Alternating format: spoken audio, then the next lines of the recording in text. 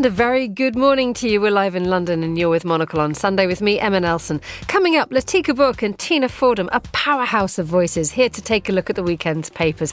Latika, what have you spotted? Emma, I'm intrigued by this idea from the French government that people should think twice before splurging at the sales before Christmas. Thank you very much for that. How about you? What have you spotted, Tina? Well, the usual suspects for me looking at geopolitics, but I'm quite interested in the idea that Christmas is starting earlier and lasting longer, and wondering if it's the antidote we need to a very grim year in geopolitics. A bit of Bublé has already made it to our playlist. We've also got Tyler Brûlé, our editorial director, on the line from Tokyo, and we'll hear from Sophie Grove, editor of our sister magazine Confect, about the latest issue. It's the 26th of November 2023, live from London. This is Monocle on Sunday. Live from London, this is Monocle on Sunday with Emma Nelson. So, a very good morning to you from an extremely cold London. Tina Fordham's still got her coat on, ladies and gentlemen. How are you doing? Welcome to our studio, which is wintry. Brilliant to be here. Delighted to have you. How about you, Latika? You look resplendent and ready for another bar class. I am almost ready for another bar class, but Emma, I've got a delightful hour of chatting to you ahead of me. Ooh. I came back from Australia a week ago, so it's been a bit of a culture shock to feel how very suddenly cold the weather is this week. And phenomenally Christmassy. Very Christmassy, but I quite like that. Yeah, I London's must say gone the mad. last 3 months of the year are quite pleasant to be in London for me. It is quite fun. It is. Yeah. London does it like no one else. Particularly, it's gone full baubles. It really has gone bananas. It's absolutely. Let's find out what's happening in Tokyo, because our editorial director Tyler Brûlé is there for us. A very good afternoon to you. It's good evening, isn't it, Tyler? It is good evening and good morning to you, Emma. It is actually very chilly here as well. It's probably about 6 or 7 degrees, dark in Tokyo already. But I just came back from lovely Okinawa, where it was 25 degrees and positively tropical. And then you had a rebellious dip in the sea. I had a rebellious dip in the sea. The one thing that always sort of astounds me about Japan is this sort of odd relationship the country has with the sea and the seasons, and that, you only go in the sea from sort of July. You have to be out of the sea by the end of August. And yes, I had a run-in at the hotel with one of the gentlemen who's sort of in charge of basically just keeping people out of the water. So it's okay to go in the sea if you want to go snorkeling, and if you want to put a wetsuit on and go scuba diving, or you want to go stand-up paddling. But if you want to go swimming, that's the problem. So anyway, he had sort of trouble explaining why I couldn't go in the sea, but I grabbed the towel anyway and jumped in. I'm still here to talk about it. I was about to say, what happened next? Because in your column you mentioned I just went for a dip, and then everybody really wants to know, did you then get into tons of trouble and someone fish you out, or did you just swim away? No, I mean, I sort of just walked further down the beach and jumped in and made my way back and deposited my towel very nicely, and no one said a word. Yeah, you have to sort of behave yourself in Okinawa, because there's a pretty hefty military presence there, isn't there? There is, but I thought actually, if this is maybe one for Tina from a geopolitical point of view, the many times I've been to Okinawa, you cannot go down the motorway or anywhere without seeing all kinds of military vehicles and having choppers overhead and fighters being scrambled and airborne early warning aircraft buzzing overhead.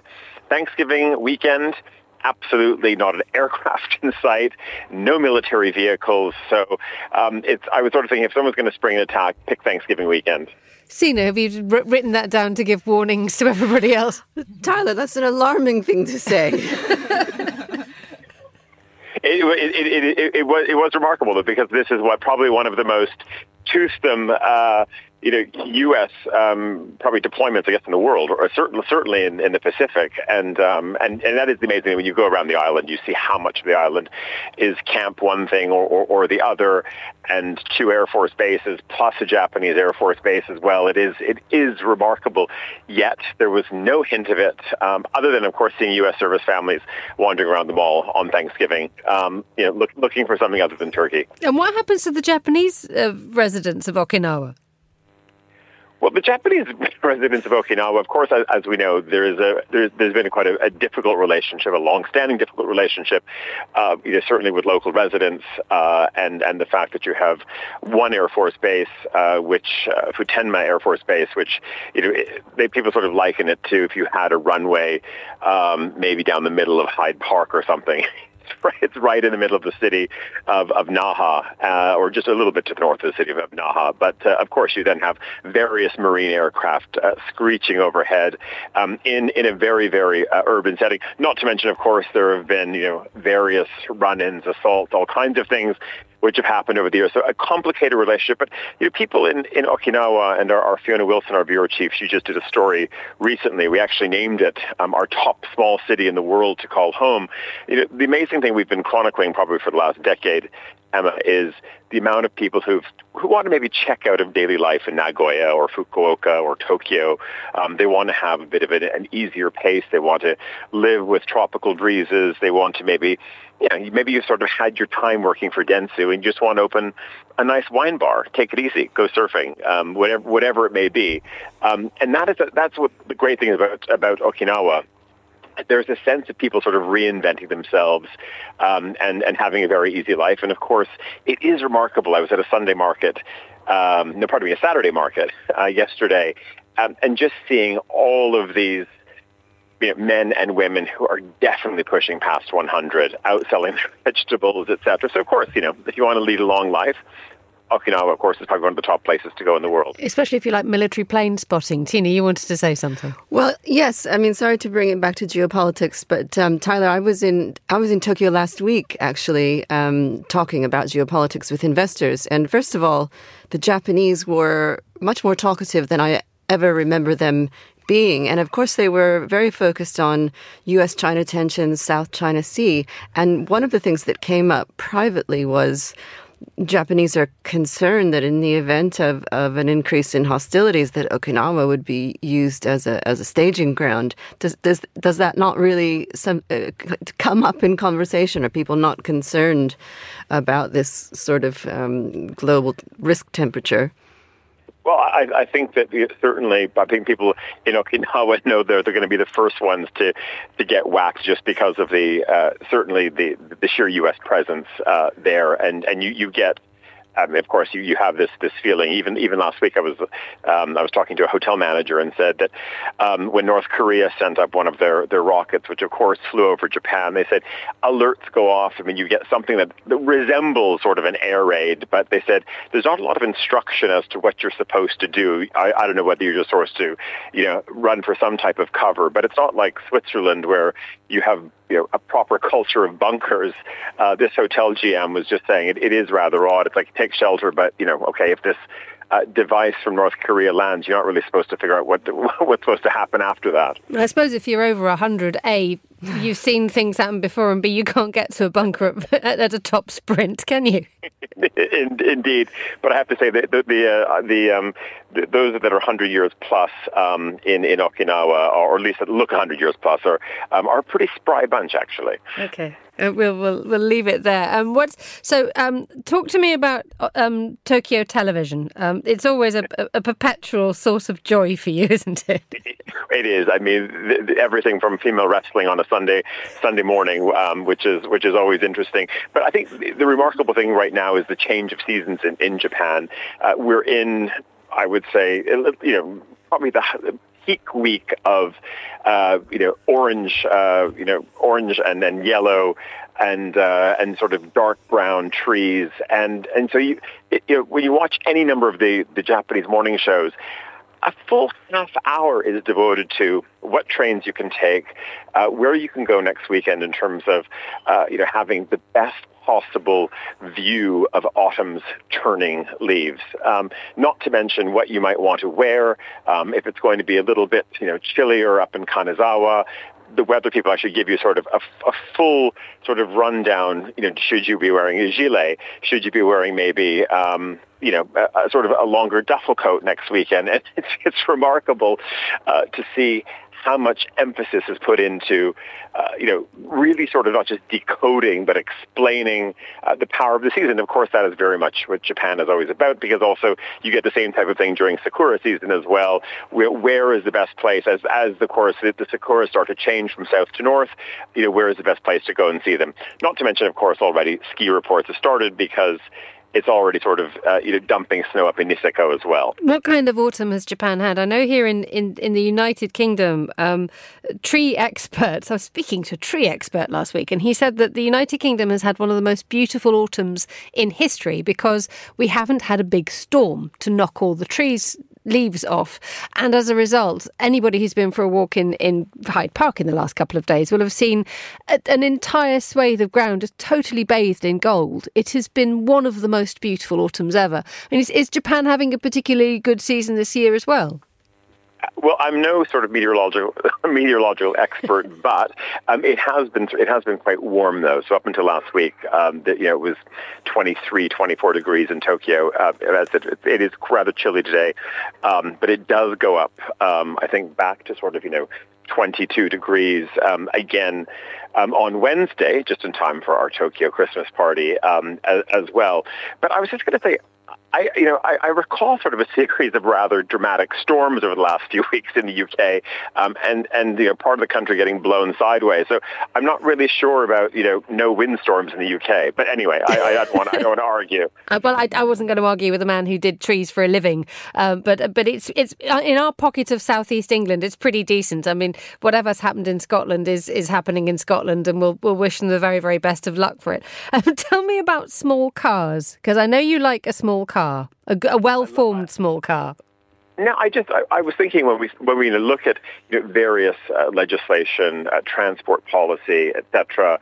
Of course, the move to having everything. Of course, I know that we're going to be talking a little bit about also the French moves, at least by one ministry, to get people to stop buying cheap clothes on Black Friday. Of course, we've also seen Mayor Hidalgo in Paris, declaring a bit of a war on SUVs as well.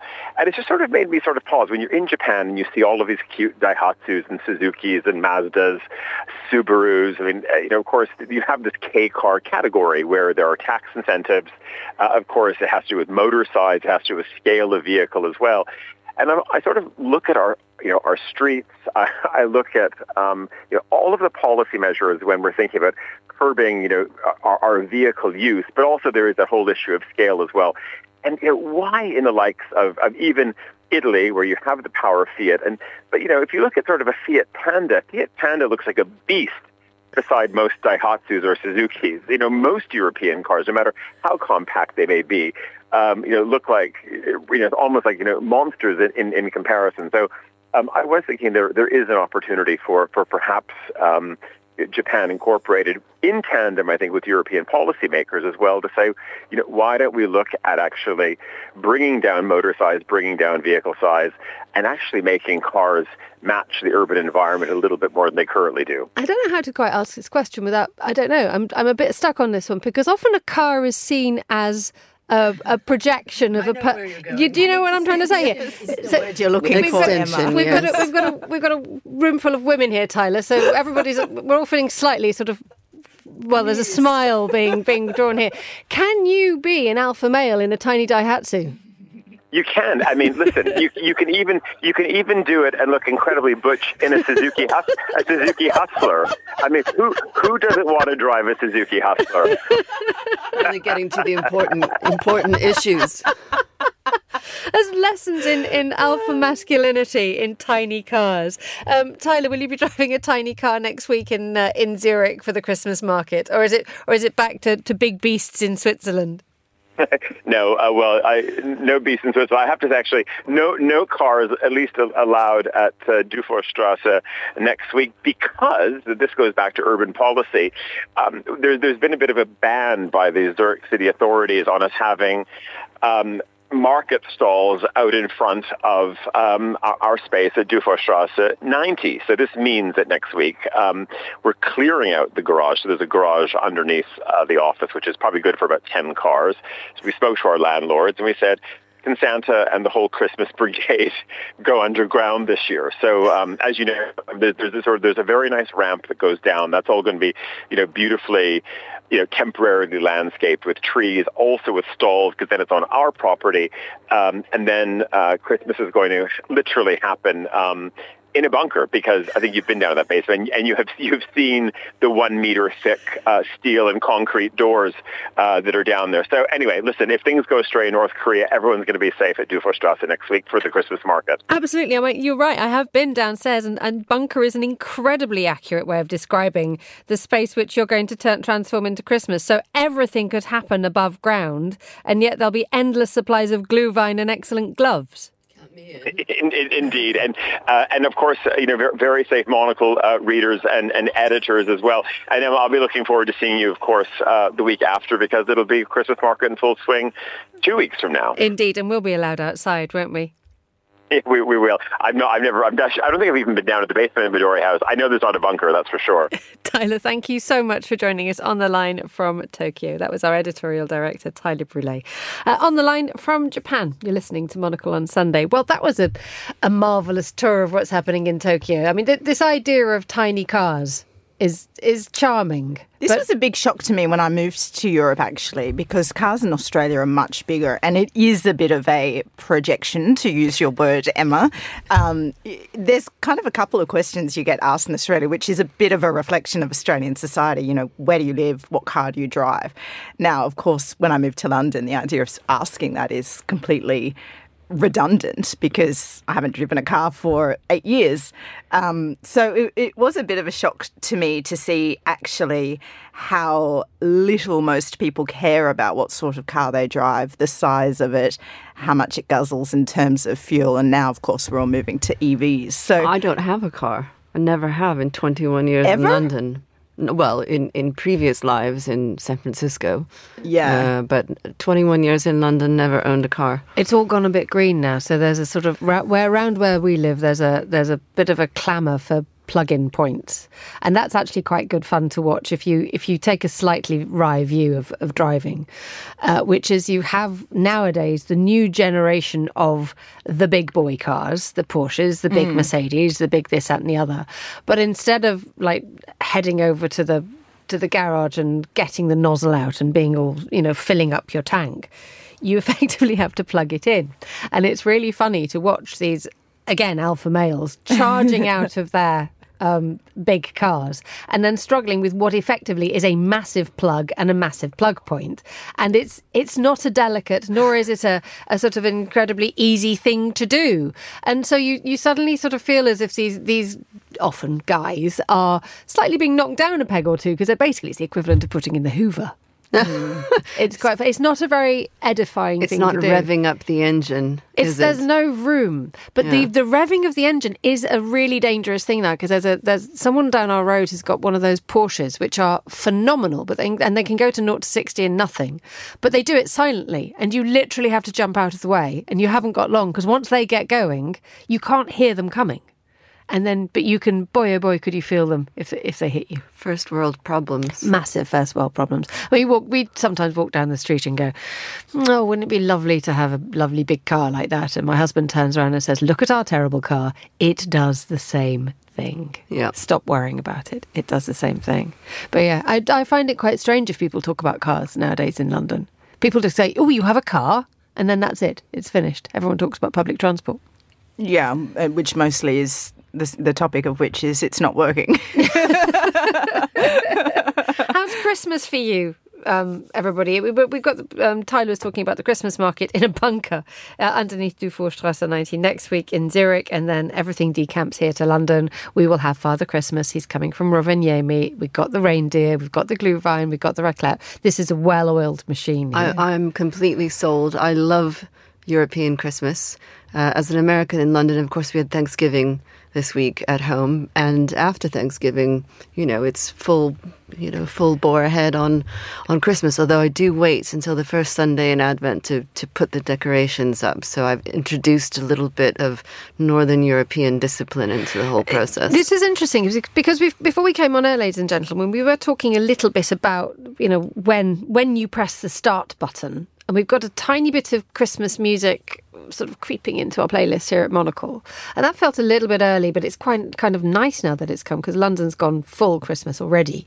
But you have quite a structured, dare I say, you follow the religious calendar, other than the rest of us who are just going, does it feel right now? I'm not sure I follow any kind of religious dictates in any other respect, but I do like the idea of following some sort of parameters, and it's the first Sunday of Advent through to Twelfth Night, which is Epiphany, and that is a mixture of the Northern European and the Southern European traditions, where in Italy and Spain and Portugal, where my family comes from, you get your presents actually on Epiphany on January 6th. Wow. That is so long That's to wait. mean. But it That's also so means you mean. could take advantage of the sales if you were being a thrifty sort.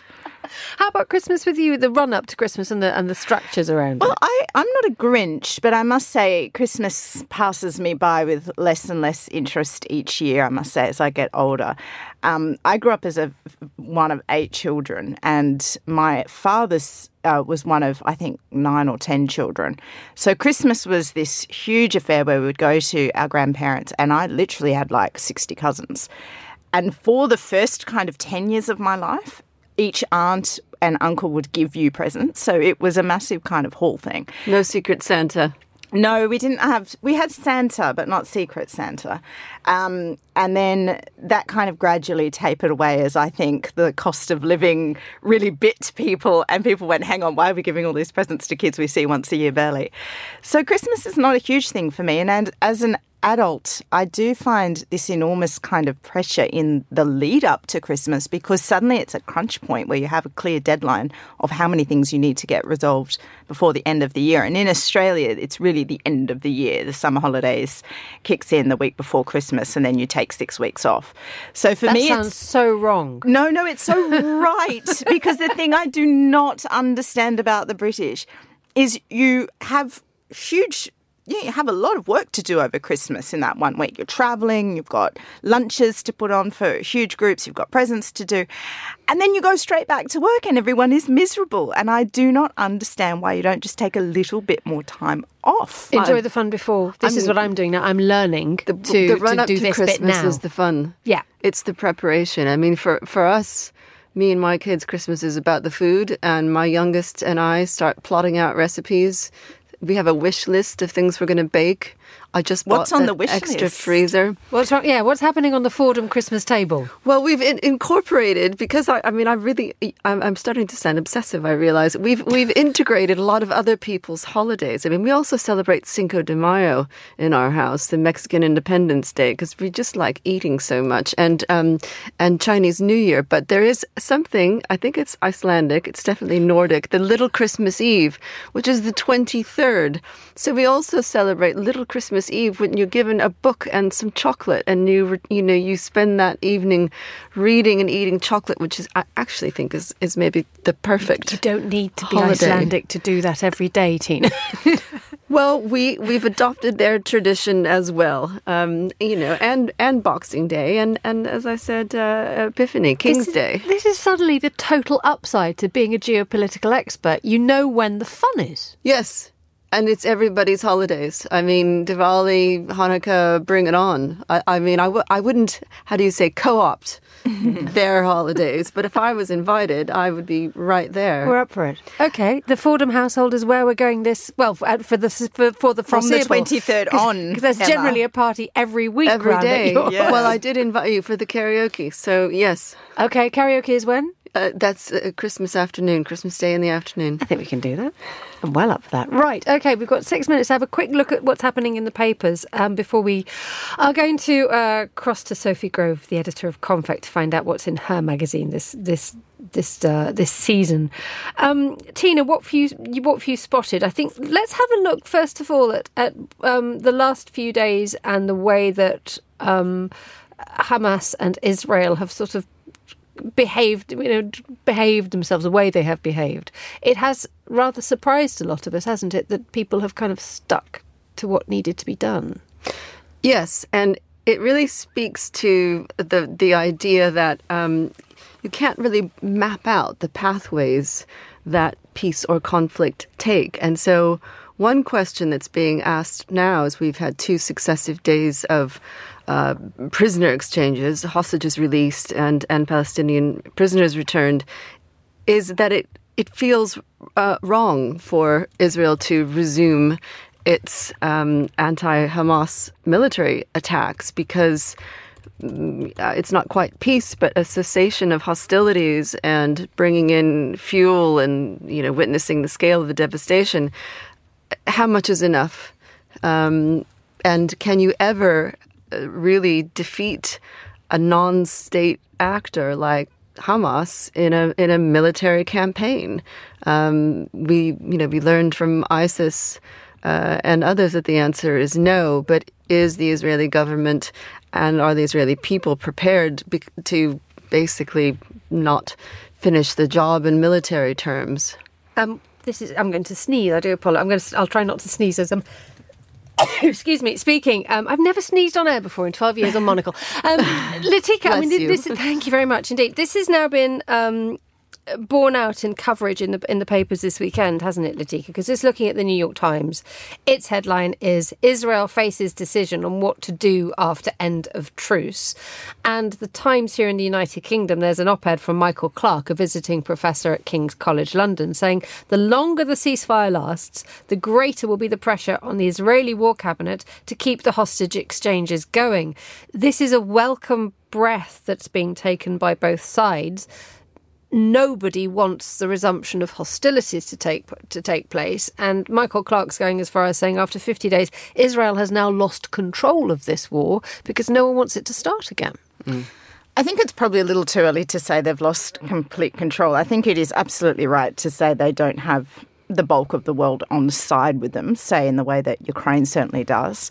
But I think that's also slightly irrelevant because really the people that Israel needs to keep on side is the United States. And so for as long as the Biden administration is supporting Israel's aims, and that does, of course, have a finite time frame to it, I think Israel can say, well, we're thinking about doing X, Y, Z. And you will have seen IDF this morning actually saying to Gazans, it's critical you don't move here, it's critical you don't move into the sea, it's critical you don't do this. Now, obviously, they are saying that because of military consequences if people do stray into areas.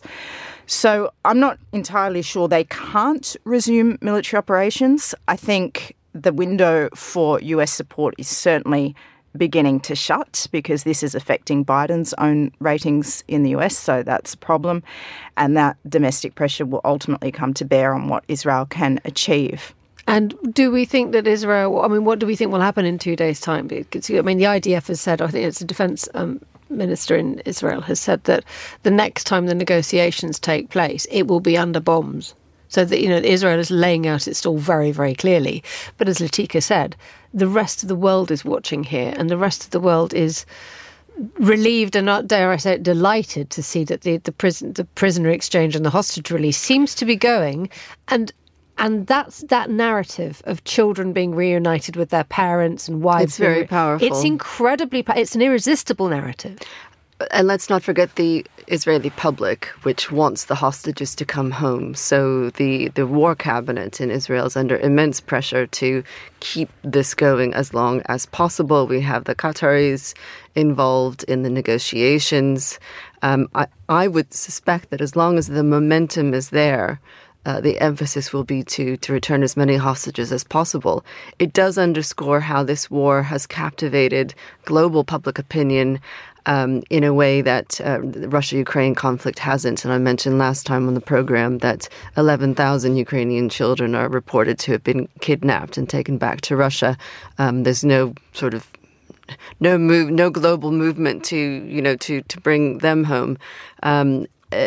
Resolving this conflict, toning down the risk of wider regional escalation is something that all global leaders share, have a common interest in. And they have been successful in to date. Let's not forget that when this began, the immediate fear and why you saw so many leaders rushing to the region was because they thought by now we could be in a full-scale regional with Iran conflict. involved. Exactly, yes, and Hezbollah. And yes. we have not had that happen, and that is a credit to statecraft, I think. And it's a credit to Qatar as well for being able to sort of manage and balance this. Well, and US diplomacy, but guess who hasn't been involved? China. Remember that China was kind of testing the waters earlier this year for a diplomatic role in the Middle East, took credit for helping to normalize relations between Saudi and Iran, and China has really been nowhere to be found on this Russia? conflict. Well, Putin's just started making his most anti-Israel comments yet, which is quite an interesting dynamic because some of the early criticisms of Israel during the Russia-Ukraine war was that Israel was not supporting Ukraine where people might have expected it to. Now, of course, Israel has its own relationship to manage about Syria with Russia. So there was some understanding, I think, given to the Israeli position. I'm going to be very interested to see how Israel recalibrates on the Russia-Ukraine war after this. It's an interesting thing talking about the rest of the world because the BRICS group had a summit this week, didn't they? Brazil, Russia, India, China, and South Africa. And all they were saying is, the fact is that they have divergent positions, and there is a reluctance of a large swathe of the world to follow in step behind Israel. But the fact is that we haven't really had much coverage of what the BRICS have been saying about this conflict. So one wonders somehow whether that voice, how relevant that voice is at the moment. Because there's no common position. That's why we're not hearing much about it.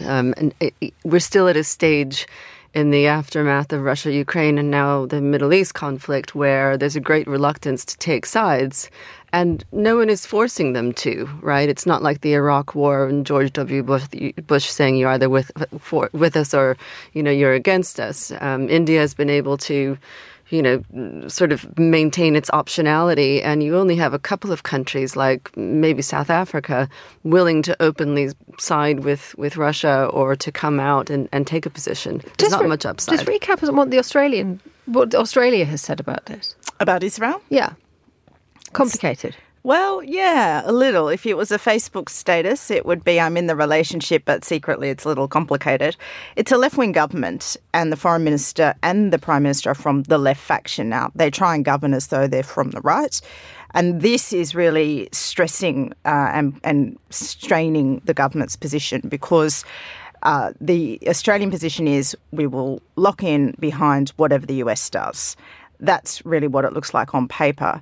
But just last week, we had the foreign minister saying, well, we'd like to see Israel start working on steps towards a ceasefire, which is a bit of a wink, wink, nudge, nudge. We actually support a ceasefire. And of course, that is not the stated position of the United States, which says that a ceasefire would enable Hamas to regroup and launch more deadly attacks on Israel. So it is a tremendous problem. There's been a lot of anti-Semitic violence seen in Australia, and that's also been a real stress test on the government. And we have not really seen the government come out and condemn as wholeheartedly as some people might have expected and as swiftly as some people might have hoped those anti-Semitic incidents that have occurred in Australia. So just like we're seeing in Europe and, of course, as well in the United States, this is putting a lot of pressure on the government domestically. You're listening to Monocle on Sunday. I'm joined in the studio by Latika Burke and Tina Fordham. The time is 9:33 here in London. Let's find out what's in the latest edition of Confect, our sister magazine. It's just hit the newsstands with its winter edition. I'm delighted to say its editor, Sophie Grove, joins me on the line. A very good morning to you, Sophie. Good morning, Emma. How are you? Very well, thank you. And very much looking forward to diving into the pages of a magazine that seems absolutely full of beautiful, cosy clothes. Elegant, too. Exactly. I mean, there really are some beautiful things in this issue. I mean, we've got a sort of celebration of the season in some ways. We're in Dresden making Stollen. We're in Brittany with some spice dealers. There are snowy interiors. And as you say, beautiful clothes for the season. It's a jewellery special. So it also sparkles. So we did a beautiful shoot in Paris with high jewellery. And there's just a really wonderful also theme of this kind of idea of collecting and, buying jewellery, emotional sort of beautiful sculptural pieces are just peppered throughout the issue. Absolutely. What are the highlights for you? I'm just looking at one page. I want to live inside the magazine. Yes, Tina Fordham is here and says she's decided to live inside the magazine. How can we have the confect kind of like a weekend inside the magazine experience? Exactly. You want to dive in. I mean, I think it's wonderful the way confect sort of, these wonderful characters gravitate towards the magazine. There are some real eccentric, wonderful hosts in there. But one of the best stories, I think, is an amazing hatter in Berlin. She's Persian, Canadian, in fact, and she is just the most wonderful, eccentric Mariam Kiani. She recommends wearing 2 hats at once as a style tip, in fact. But her hats are just very sort of surreal and sort of dada and amazing, but also tactile and beautiful and have a real sense of the occasion. This idea of she is such a great host, and you can see that in her apartment in Berlin. It's filled with this wonderful, festive, sort of kind of wild moments, and you get a sense of her from the piece very much. Not least from the phenomenal photography of hats, which sort of half sum up a little bit about what confect is, which is that the concept of delight that might not be wholly practical, dare I say. Well, maybe not, but there are lots of practical, beautiful looks in there for the season, and definitely as our fashion editor in Paris has done an amazing job and just making sure that there's those moments for snuggling in but stepping out, and there's a lot of beautiful gifts, and and we've from toys to sort of wonderful gardening implements. So it's really a wonderful place to kind of dive into and set the scene for winter. But there's a great piece also where we're in Nepal in the foothills of Everest, with these amazing weavers and creating blankets, but also this great sense of this wonderful guest house where people are sort of gravitate, wonderful, quite mad sort of gang of German and also Sherpa hosts have created this amazing place. So I think we feel like we're sort of in the Alps, but also sort of in striking out a little bit in this issue. So when you were sitting down to plan the winter edition of Confect, what was the overriding feeling that you wanted to give us? I mean, we are literally wishing to dive into the pages here because we as Tina says, it's a publication that you wish to inhabit. Well, that's nice to hear. I mean, I think we really want to have that sense. I mean, for me, this time of year is about hosting, and it is about bringing people in. So they're beautiful recipes. We want to really set people up to feel inspired by winter and, to bring beautiful, natural, the natural world into their lives. We've got this wonderful piece on wreath weaving in Cologne, and another piece on Lithuanian sort of himmelis, which are sort of decorations made out of straw, but it's a very sort of almost like origami, a folk tradition which is being revived in that part of the world. So we want to give our take on the season is to really engage and celebrate these dark days, bring light into the house, and also have confidence to just be the host that you really are, to kind of just get your friends around and bring wonderful bits of foliage from the garden and just be a bit expressive in your idea of winter celebration. It is that wonderful moment when you head out into the garden with a pair of scissors. And you just think, right, what can I bring back that's fabulous? Now, I know that I like to collect the occasional pine cone, and then I lose them around the house, and then I want to put them all together at Christmas, and then I just spend the rest of the year finding pine cones in July.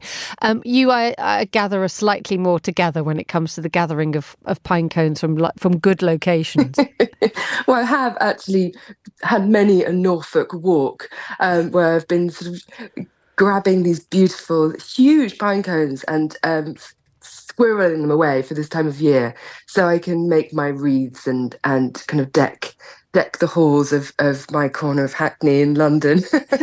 But I think there's a really wonderful moment. I mean, it feels like this time of Yeah, we need that light. We need those beautiful candles and those moments around the table and in front of the fire, with the champagne popping. And it just brings joy to this moment. So I think I'd encourage everybody to do that and dive into Confect for inspiration. Latika, listening to that, I mean, Sophie, we need to place in slightly in context. I think Latika at the beginning of this programme was saying, I'm not being bar humbug, but I'm feeling Christmas less and less.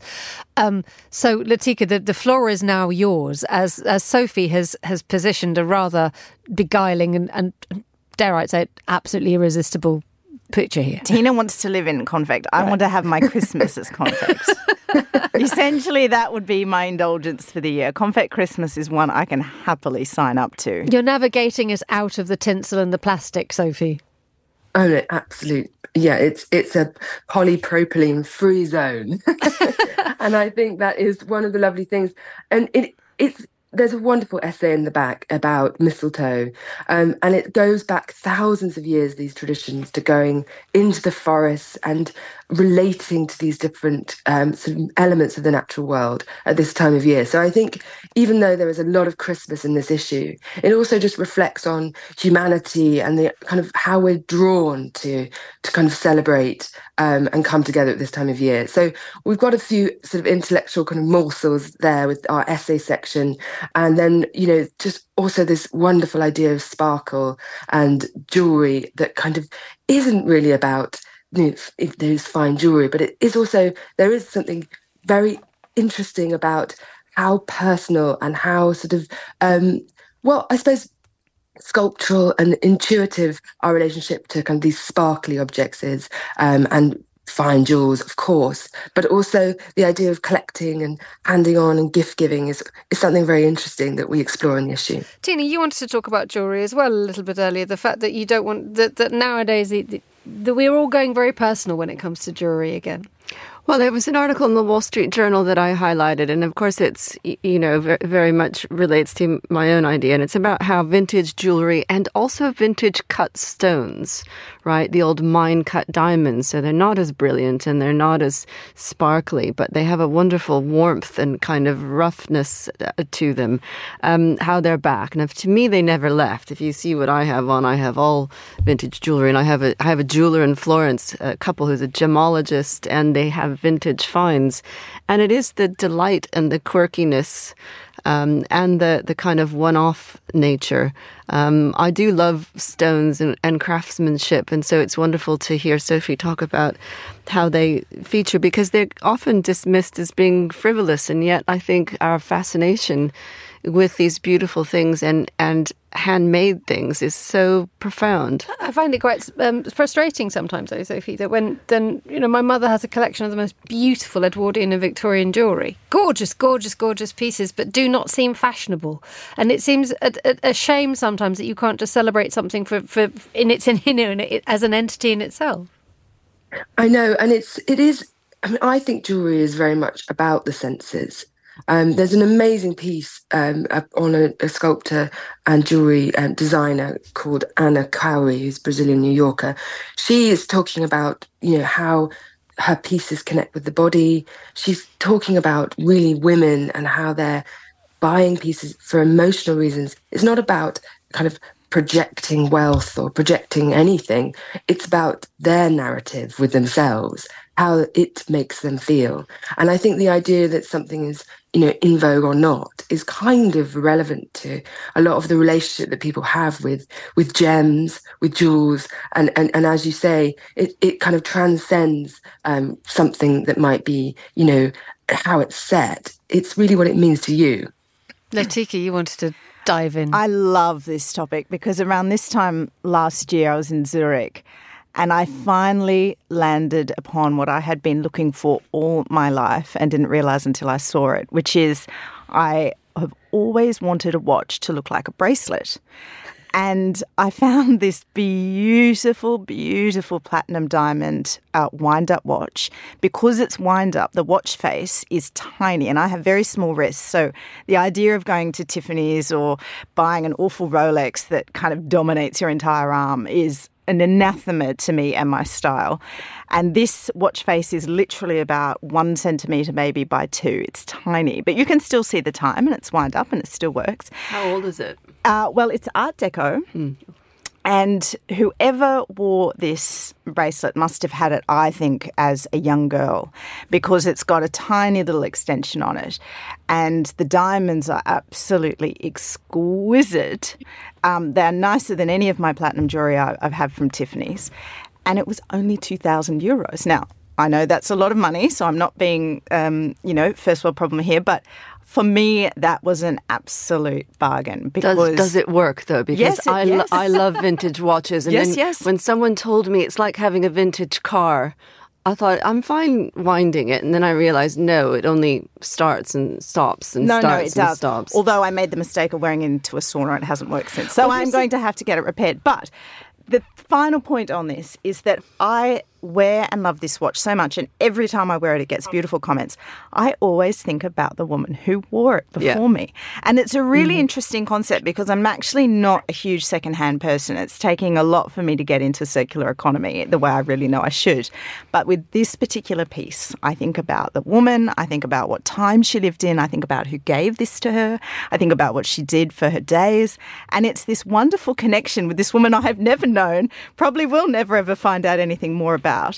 But I absolutely love the transfer that's involved with this piece. And I hope one day that transfers to another woman with a tiny wrist who gets as much joy out of this beautiful watch as I do. And isn't it funny that just one little thing like that can bring you so much constant happiness? And the tone in Latika's voice, Sophie, when we've just heard her talk with pure joy about something which she has, craved for such a long time, and then she finds that she lands Latika's on that a journey. We're all going off with it. I mean, it suddenly made me realise, Sophie, I don't actually have a piece of modern jewellery. I wear my father's watch and my mother's ring, and I've got my wedding ring, but that's hopefully no one's had a go at that one before, and no one's going to have a go again. But there's that sense that once you've made that emotional connection with your jewellery, there is that sense of permanent contentment. Like, I have enough now. I don't need any more because I have what I need emotionally. I think so. I mean, I would say also direct you to page 38 Confect because we have a whole Let's story. have more than enough. Bringing us back to on hidden watches, and they're the most exquisite hidden watches. The Ludo is a Van Cleef and Arpels. It's a new watch. And actually, I think it's an archive revival, but it's so interesting that you are fascinated by them too, Letitia, because they are really back in vogue. And I think it's interesting to explore why they existed in the first place, because I think that the timekeeping was seen as too functional to adorn a woman's wrist. So they sort of, these hidden watches became very popular in the Art Deco era, but they're back again. And we've got such a beautiful clutch of them that you can go over. Latika, this is not it. Basically, Sophie has told you that what you bought in Zurich last year is not enough, and you will be craving new things. And you will. And I can't tell you. I liked your description of permanent contentment. I think that's exactly what I feel. Does everybody know, though, I'm sure, Sophie, that you know, that women, it was a huge faux pas. The idea that women needed to keep the time at all, it was a fairly new phenomenon. And so the watch you're describing would have been a cocktail watch and worn in the evening. And the first women's watches didn't come about until the 1920s. Before that, Victorian women had a watch fob, something that they would pin on them, and nurses kept the time. I've actually got a small collection of this kind of ephemera. And I have one of the first ladies' watches was a Rolex watch that looked like a telephone dial. I have one, but it doesn't work. Hence my question to Latika about hers. The idea that there was not so long ago, in other words, a world where women didn't need to know what time it was, I find extraordinary. Sophie, I mean, it's so fascinating. Sorry, yes. After you, Emma. No, I was like, Sophie, your take on that, please, as Monocle on Sunday has suddenly become Jewellery Corner. No, but I think jewellery also does to reflect the times, and it is incredibly sort of a cultural and social entity as well.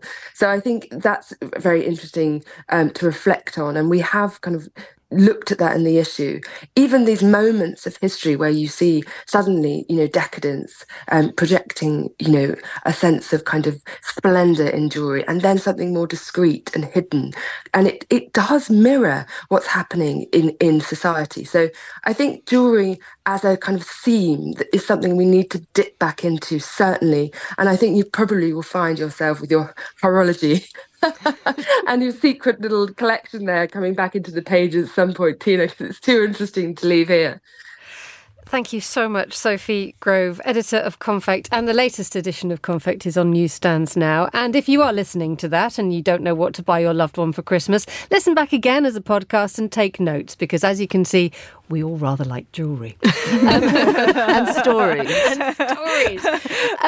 Let's go back to stories and the news. What's everybody else spotted here on Monocle on Sunday? Sort of major gear change here. Populism. Right, okay, because we've seen an enormous thing happen in the Netherlands this week, which has spooked everybody. I think we need to be prepared for this and to understand what the message is. If there is a single message. Geert Wilders, the Freedom Party in the Netherlands, having come away as the largest party in parliament. Of course, I think everybody's got to grips with the idea that next year is going to be the biggest election year in human history, 4 billion people going to the polls. What should we expect? It's the first election cycle since the pandemic, since the cost of living crisis, since the war in Ukraine and the wars in the Middle East. How will these trends be reflected? And I think there are a couple of big takeaways, and this is very much talking my book. I've written about something that I call Vox Populi risk, the first kind of wave being Arab Spring and, of course, Trump, Brexit and everything else. The second wave, or the most recent wave, as with in the Netherlands and elsewhere, seems to be pulling together not just anti-immigration sentiment, which is what the newspapers pick up on, but also a kind of a backlash to green policies. This is a real vote getter. And I think it's important that, the kind of neoliberal urban types, I just got through saying how I don't have a car.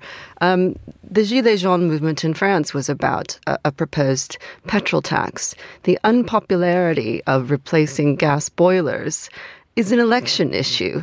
In the United States, it kind of, the government wants to take your wood-fired pizza oven.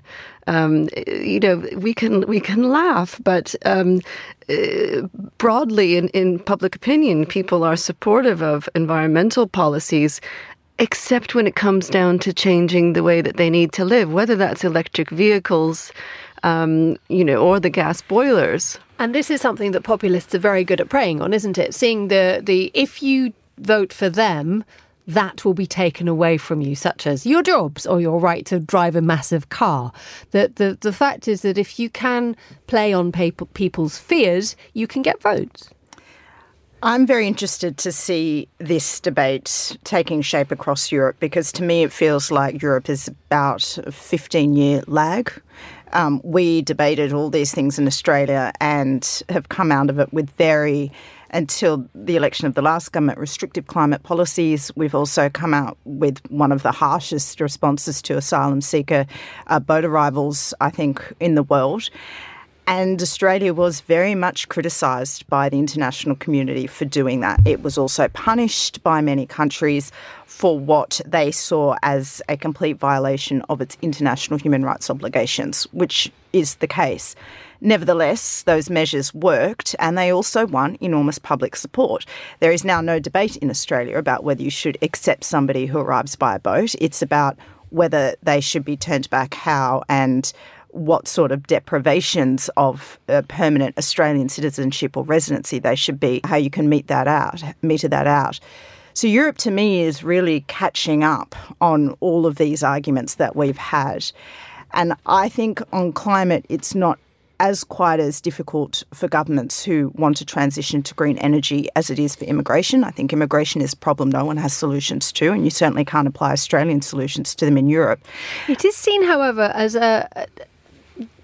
the practicalities of immigration are very different from the perception of the way that it is treated. I think there's a report earlier on last week where people were in the United Kingdom were actually asked whether they wanted more or less immigration. We have a height. The immigration has reached a height, but it's now non-European immigration. So, for example, the biggest number of immigrants coming from Nigeria, and without that, the care sector would collapse. So, to me, it speaks to the contradictions in public opinion as well. But the bright spot for me, and what Latika is saying, if there is one about this debate, is that the more that immigration and other kind of hot button so-called culture war issues can be moved to a point where they become proper policy issues and to be dealt with in a systematic way is hopeful. There is that gap, though, because this survey last week was asking British people, OK, do you want more or less immigration? And the overwhelming thing was, we want less immigration. But when they started to break it down as to say, what kind of immigration do you want and do you not want? They said, do you want fewer nurses to come? No, we want more nurses. Do you want fewer care workers to come? No, we want more care workers to come because we want the United Kingdom to do well and to prosper. The one sector of life that people wanted fewer of was bankers.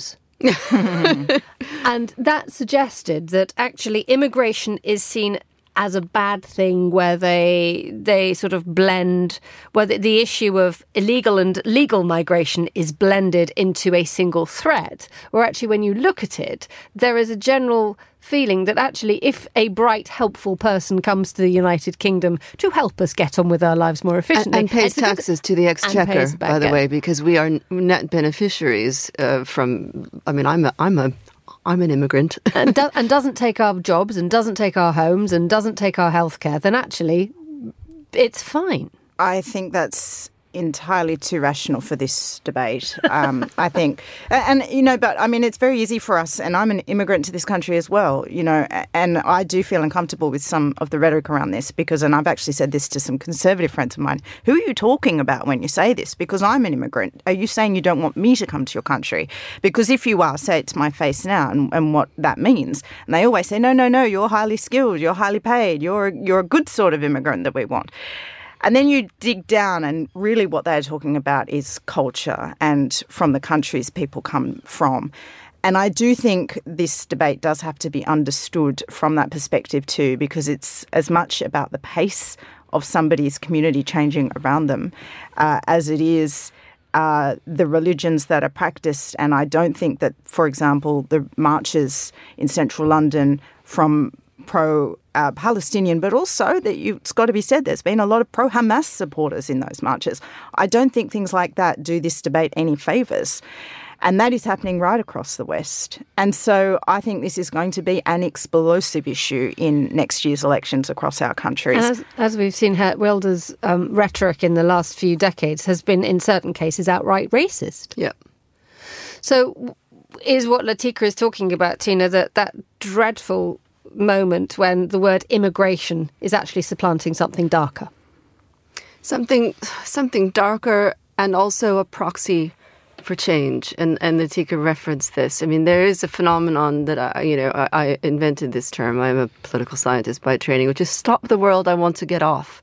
And immigration and the pace of immigration, and there's actually a lot of academic literature about the rate of that, influences people's sense of continuity and stability.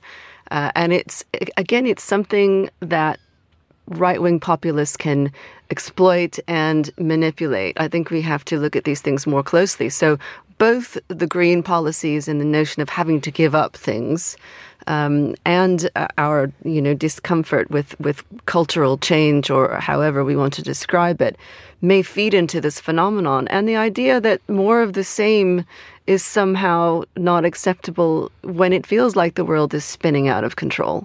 Latika, unfortunately, we've got 10 seconds left, so I would say thoughts. Childcare and housing policies and infrastructure policies could go a long way to alleviating some of the concerns on this. Thank you very much indeed for that. That's all we have time for today's edition of Monocle on Sunday. Big thanks to all my guests, Tina Fordham, Latika Book, Sophie Grove and Tyler Brûlé. Producers were Desiree Bandley and Mariella Bevan. Mariella was also our studio manager. I'm Emma Nelson. Monocle on Sunday returns next week from the Dufourstrasse 19 market. But then, until then, enjoy the rest of your weekend. Goodbye. Thank you very much for listening.